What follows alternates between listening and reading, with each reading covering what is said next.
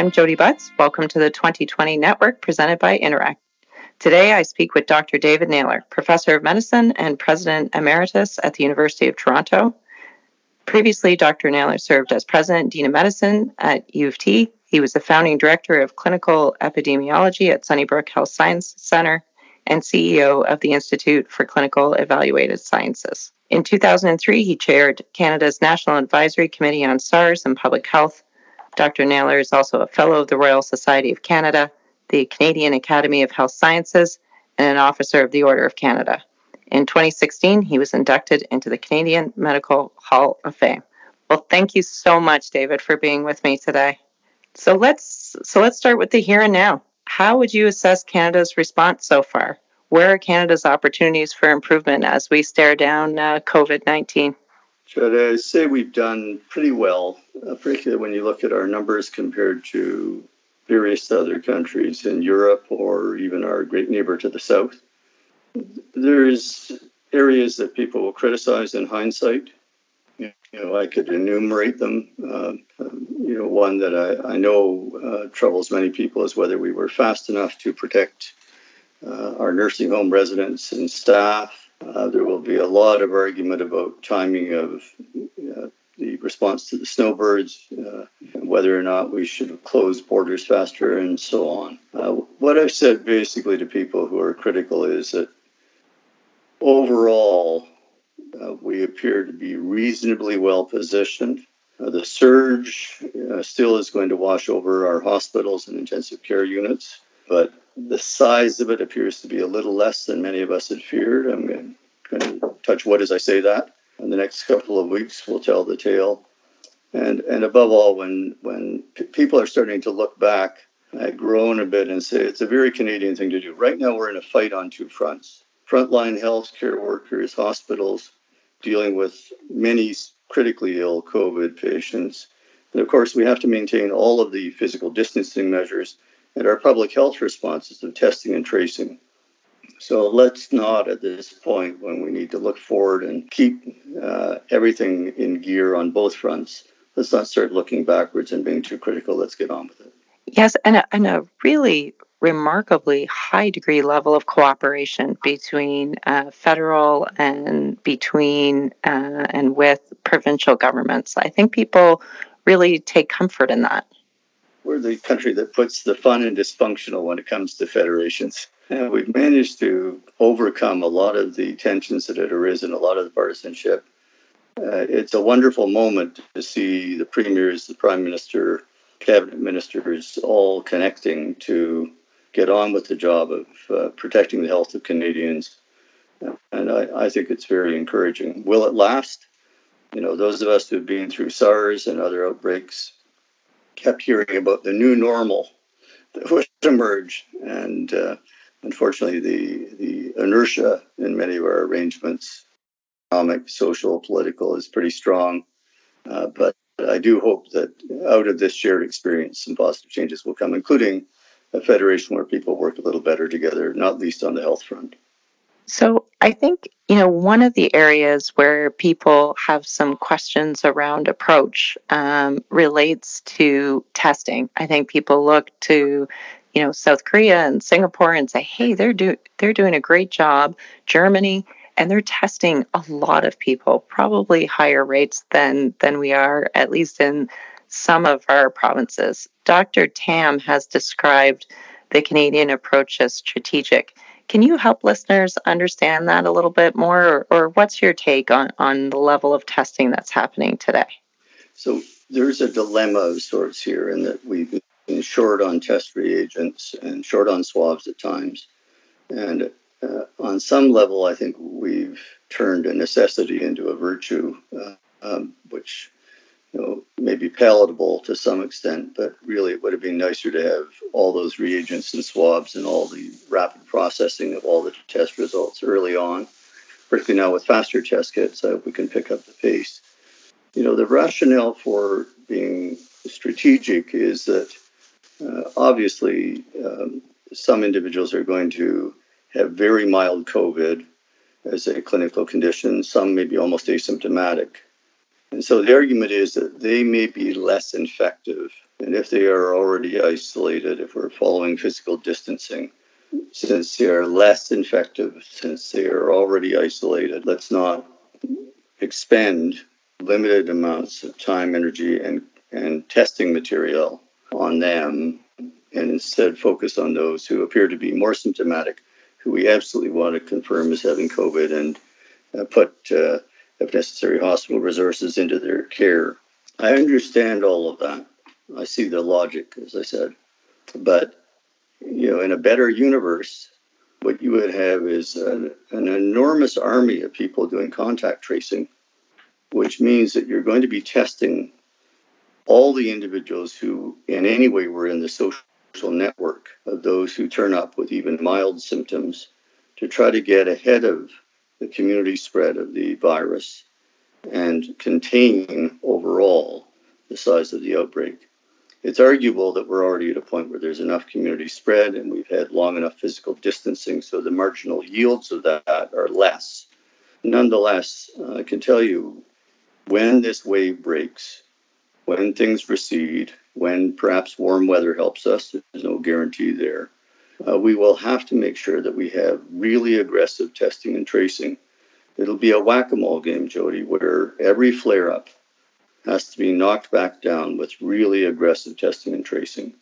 And that will be part of the way that we nudge our way out of the current restrictions that are really choking the economy, choking civil society, changing all of our lives in ways that I think no one enjoys very much. So testing and tracing is going to be part of the answer no matter what stage of this epidemic we're at. Yeah, that's interesting. I hadn't really thought of it that way before. Our testing and tracing abilities are going to remain important throughout the entire full life cycle of this virus, at least until we can see a vaccine in our future. Yeah, it'll be a vaccine or it'll be a level of background immunity that really slows the spread. And here, some of the models predict that we have to get to a certain level of background immunity, what they call herd immunity, where we're protected overall. And most of that is guesswork, quite frankly. No one knows what the best level of herd immunity is. We can start at the beginning of an outbreak using what we see as the R naught, the exponent that describes the virus and its speed of spread, a geometric growth.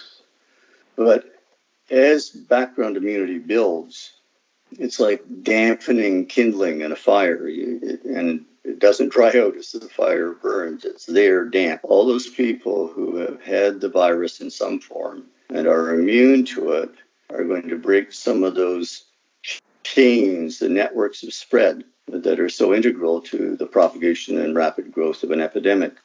So as background immunity has grown, that dampening effect is important. One of the adverse effects of physical distancing, paradoxically, is that it avoids the surge on the hospitals. It avoids the tremendous rise in intensive care loads and the deaths that we see perhaps in some of our European friends, where, certainly Italy and Spain have been so badly hit. It's very painful to watch. But that physical distancing effect certainly is going to reduce the rate of background immunity because we don't have as much interaction. What that means is we need to understand the background immunity and measure it and be very careful, measured, and strategic about how we back out of the current physical distancing, because there may still be a lot of people who are vulnerable to the virus. And we have to think this through as a big chess game. As I said, part of it is the whack-a-mole, where you like the old county fair game, you're bashing down each of the moles that pops up off the plate on the machine. And each of these pop-ups, each of these flares of the epidemic will have to be hit hard with testing and tracing. Ideally, by then we'll have some drugs that will make it easier to manage the clinical caseload that arises with COVID and will reduce the morbidity and, of course, the mortality. But we also need to be smart about who we put in public-facing jobs, because think about it. If you're, in a public-facing role, even some of our brave citizens who are there doing work in grocery stores right now are in some level in public-facing jobs where they're at risk. So you might think in a different world, you would test your cashiers to see who is immune, what is their immune status. And others might work off hours or in back office roles. Your public facing workers would be those who are immune. And that's especially the case when we think about healthcare workers who are very much in harm's way during an outbreak like this, police, firefighters, and so on. So there are many phases here to navigating our way out of and through an epidemic like this, including navigating our way out of the lockdown phase that we're in right now. So that is a level of orchestra conducting that we really haven't seen in our society before.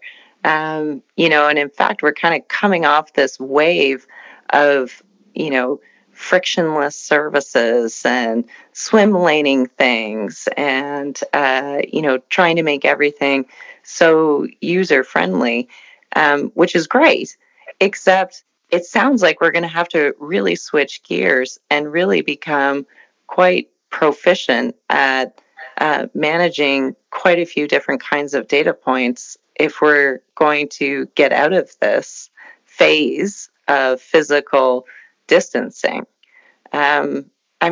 That's very interesting to me. I think that's going to be, it will for sure be challenging on a number of fronts. I agree completely. It's going to be, I think, unprecedented because first, this is a very unusual outbreak, the largest in scale and already in toll since Spanish flu. Fortunately, nothing like the death toll of Spanish flu, and I hope when it's all over, it will be nowhere close to that. But a very serious worldwide threat to health that has locked down multiple economies all over the planet, and much larger than SARS, the first SARS outbreak with COVID-1. This is COVID-2.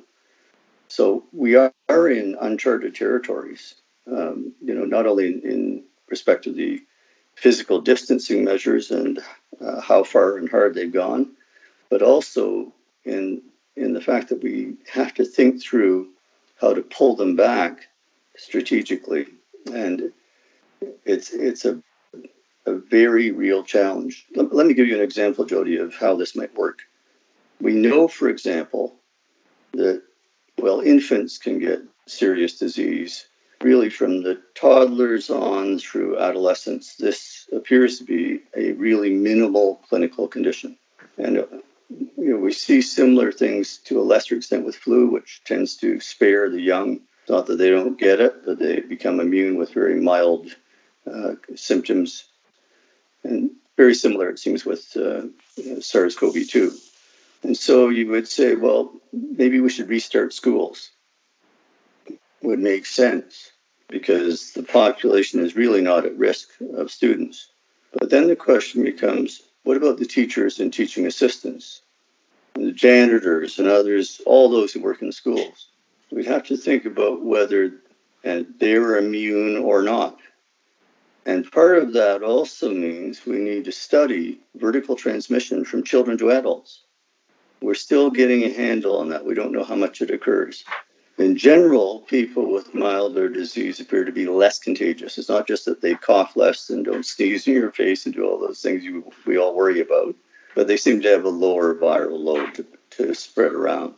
So little kids shouldn't be very infectious, but we're not sure. And of course, when those little kids are at school, and if they do happen to be a kid who didn't previously get exposed, and they get a mild case of COVID-19 and they bring it home to grandma or grandpa, that may be a tragedy waiting to happen. So there's a lot to be thought through in terms of serology testing, blood testing for immunity, as well as how we restart every sector of the economy. It's going to be a giant chess game where we're doing continuous research worldwide, sharing knowledge, and navigating together a way out of this lockdown and back to some form of normalcy, while trying to minimize the toll the virus takes in terms of health and death. Do we have the data platforms to really manage this finely tuned of a transition? No, in a word. It's a brilliant question, and the answer is no. I think every province is working hard to link data systems in unprecedented ways. I think that some of the data that we're going to have to put together will involve linking social and employment and health data in ways that we probably would not be as comfortable with if it were not this type of outbreak. These are sort of emergency public health measures that we need, and I'm not sure all of them will continue. One thing that I do think is happening that I hope will continue is we're finding smarter ways to get data aggregated and to protect privacy. And I think that will continue in future using forms of data trusts and data lakes that will let us navigate a better health system or healthcare system independent of whether there's an outbreak or not. But some of that sharing is certainly happening from one province to the next and within provinces. But boy, linking to civil society data, thinking about location and movement, things that we take very seriously, all of us from a privacy standpoint, all of that is going to have to be thought through in different ways over the next 6 months or so as we navigate out of this. So there's a tremendous architectural challenge to getting data organized properly for this purpose. And there's a tremendous conceptual challenge in making sure we do it in ways that allows reasonable protection of privacy, protects against identities being revealed inadvertently, gives many citizens control of their own data in a useful way. So it's pardon the tired term, a paradigm shift in how we think about not only health data, but the relationship of health data to other data. It's not likely to be sustained, but I sure hope some of the changes in the way we handle health data will be sustained as a long-term benefit, a long-term learning from the COVID epidemic. Yeah, very, very important point. I mean, and from my, sort of non-clinical brain, I've been thinking about, well, if antibodies that have been produced from, that are resting inside people who have had COVID-19 and are recovering and recovered become part of a therapeutic strategy, we have to be able to know who has had it. And I understand that there's some time frames there. So that ability to have a key where you can look at the data in context if you need to would be so important. Yeah, so it'll be a very interesting world. And as I said, we're fortunate to have people who are way out there and thinking about this beyond anything I could have imagined years ago when we were setting up the Institute for Clinical Evaluative Sciences. It's a new world with these very smart thinkers on data issues that I think may help us to find a way to navigate that realm of privacy, access, wise use, necessary use, in a much more subtle and appropriate way than has been in the past when we just focused on what is almost the mythology of de-identification. Yeah, definitely. So you were mentioning in one of your earlier comments, and I just wanted to pick up on it, that there's an inertia that sometimes, follows crises like these where governments just lose the momentum behind implementing the learnings gleaned from the crisis. And so I wanted to ask you, you've had such an interesting career, and you've been charged with reflecting on so many important moments. What are your thoughts or insights about what can we do as Canadian citizens to try and hold our attention? What kind of alliances do we need to build to ensure that when we get to the other side of this, that we implement all of our lessons learned? Jodi, another great question. I think we're going to have to, first of all, take very careful stock of what's happened here. A lot of very good things have happened. There have been some missteps, but as I said, the best time to look back is after we've navigated our way to a successful conclusion of this battle. And I think there's going to be lessons learned on so many fronts. There'll be lessons learned about health data, linkage of laboratory and health data, linking health data to other data sources. There'll be lessons learned about how we might mitigate physical distancing in future through different strategies. There'll be lessons learned, I hope, about the fact that these measures that are being imposed are enormously differential in their impact.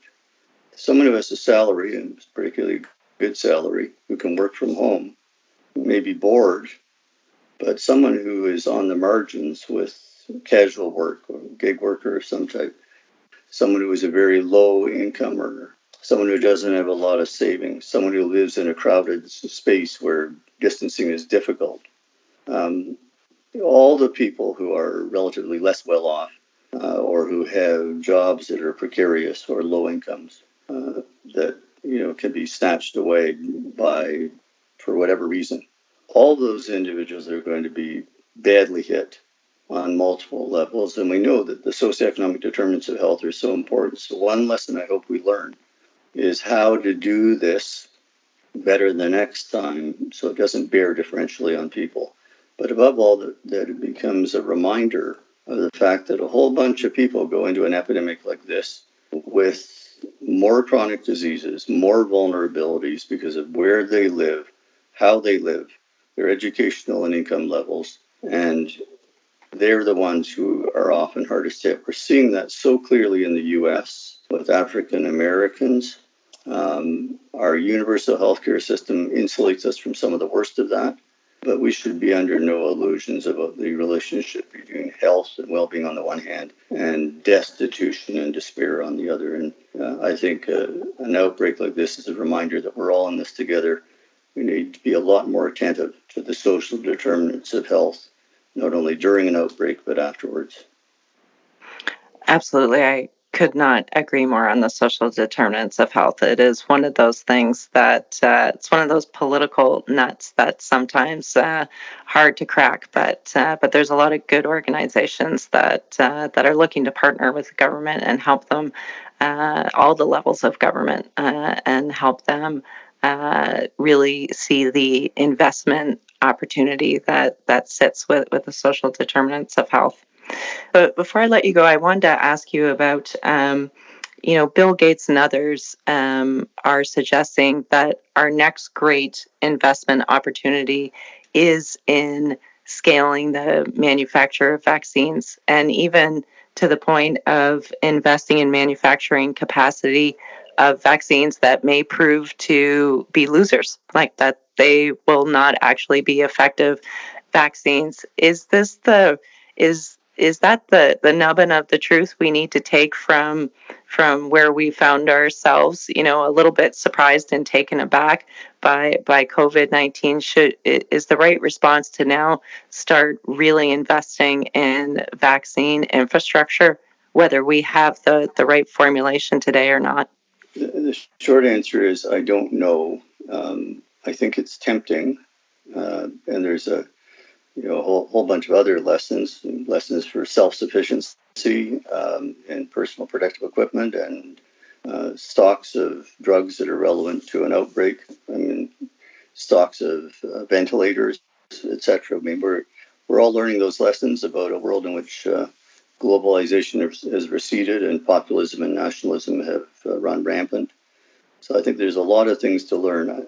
I would hope that if it's not around vaccines, there is at least some similar coalescence of sentiment and thinking about how we can better prepare as a global community for further outbreaks. It may be vaccines, it may be antivirals, it may be fluid pools of protective personal equipment that can be shared.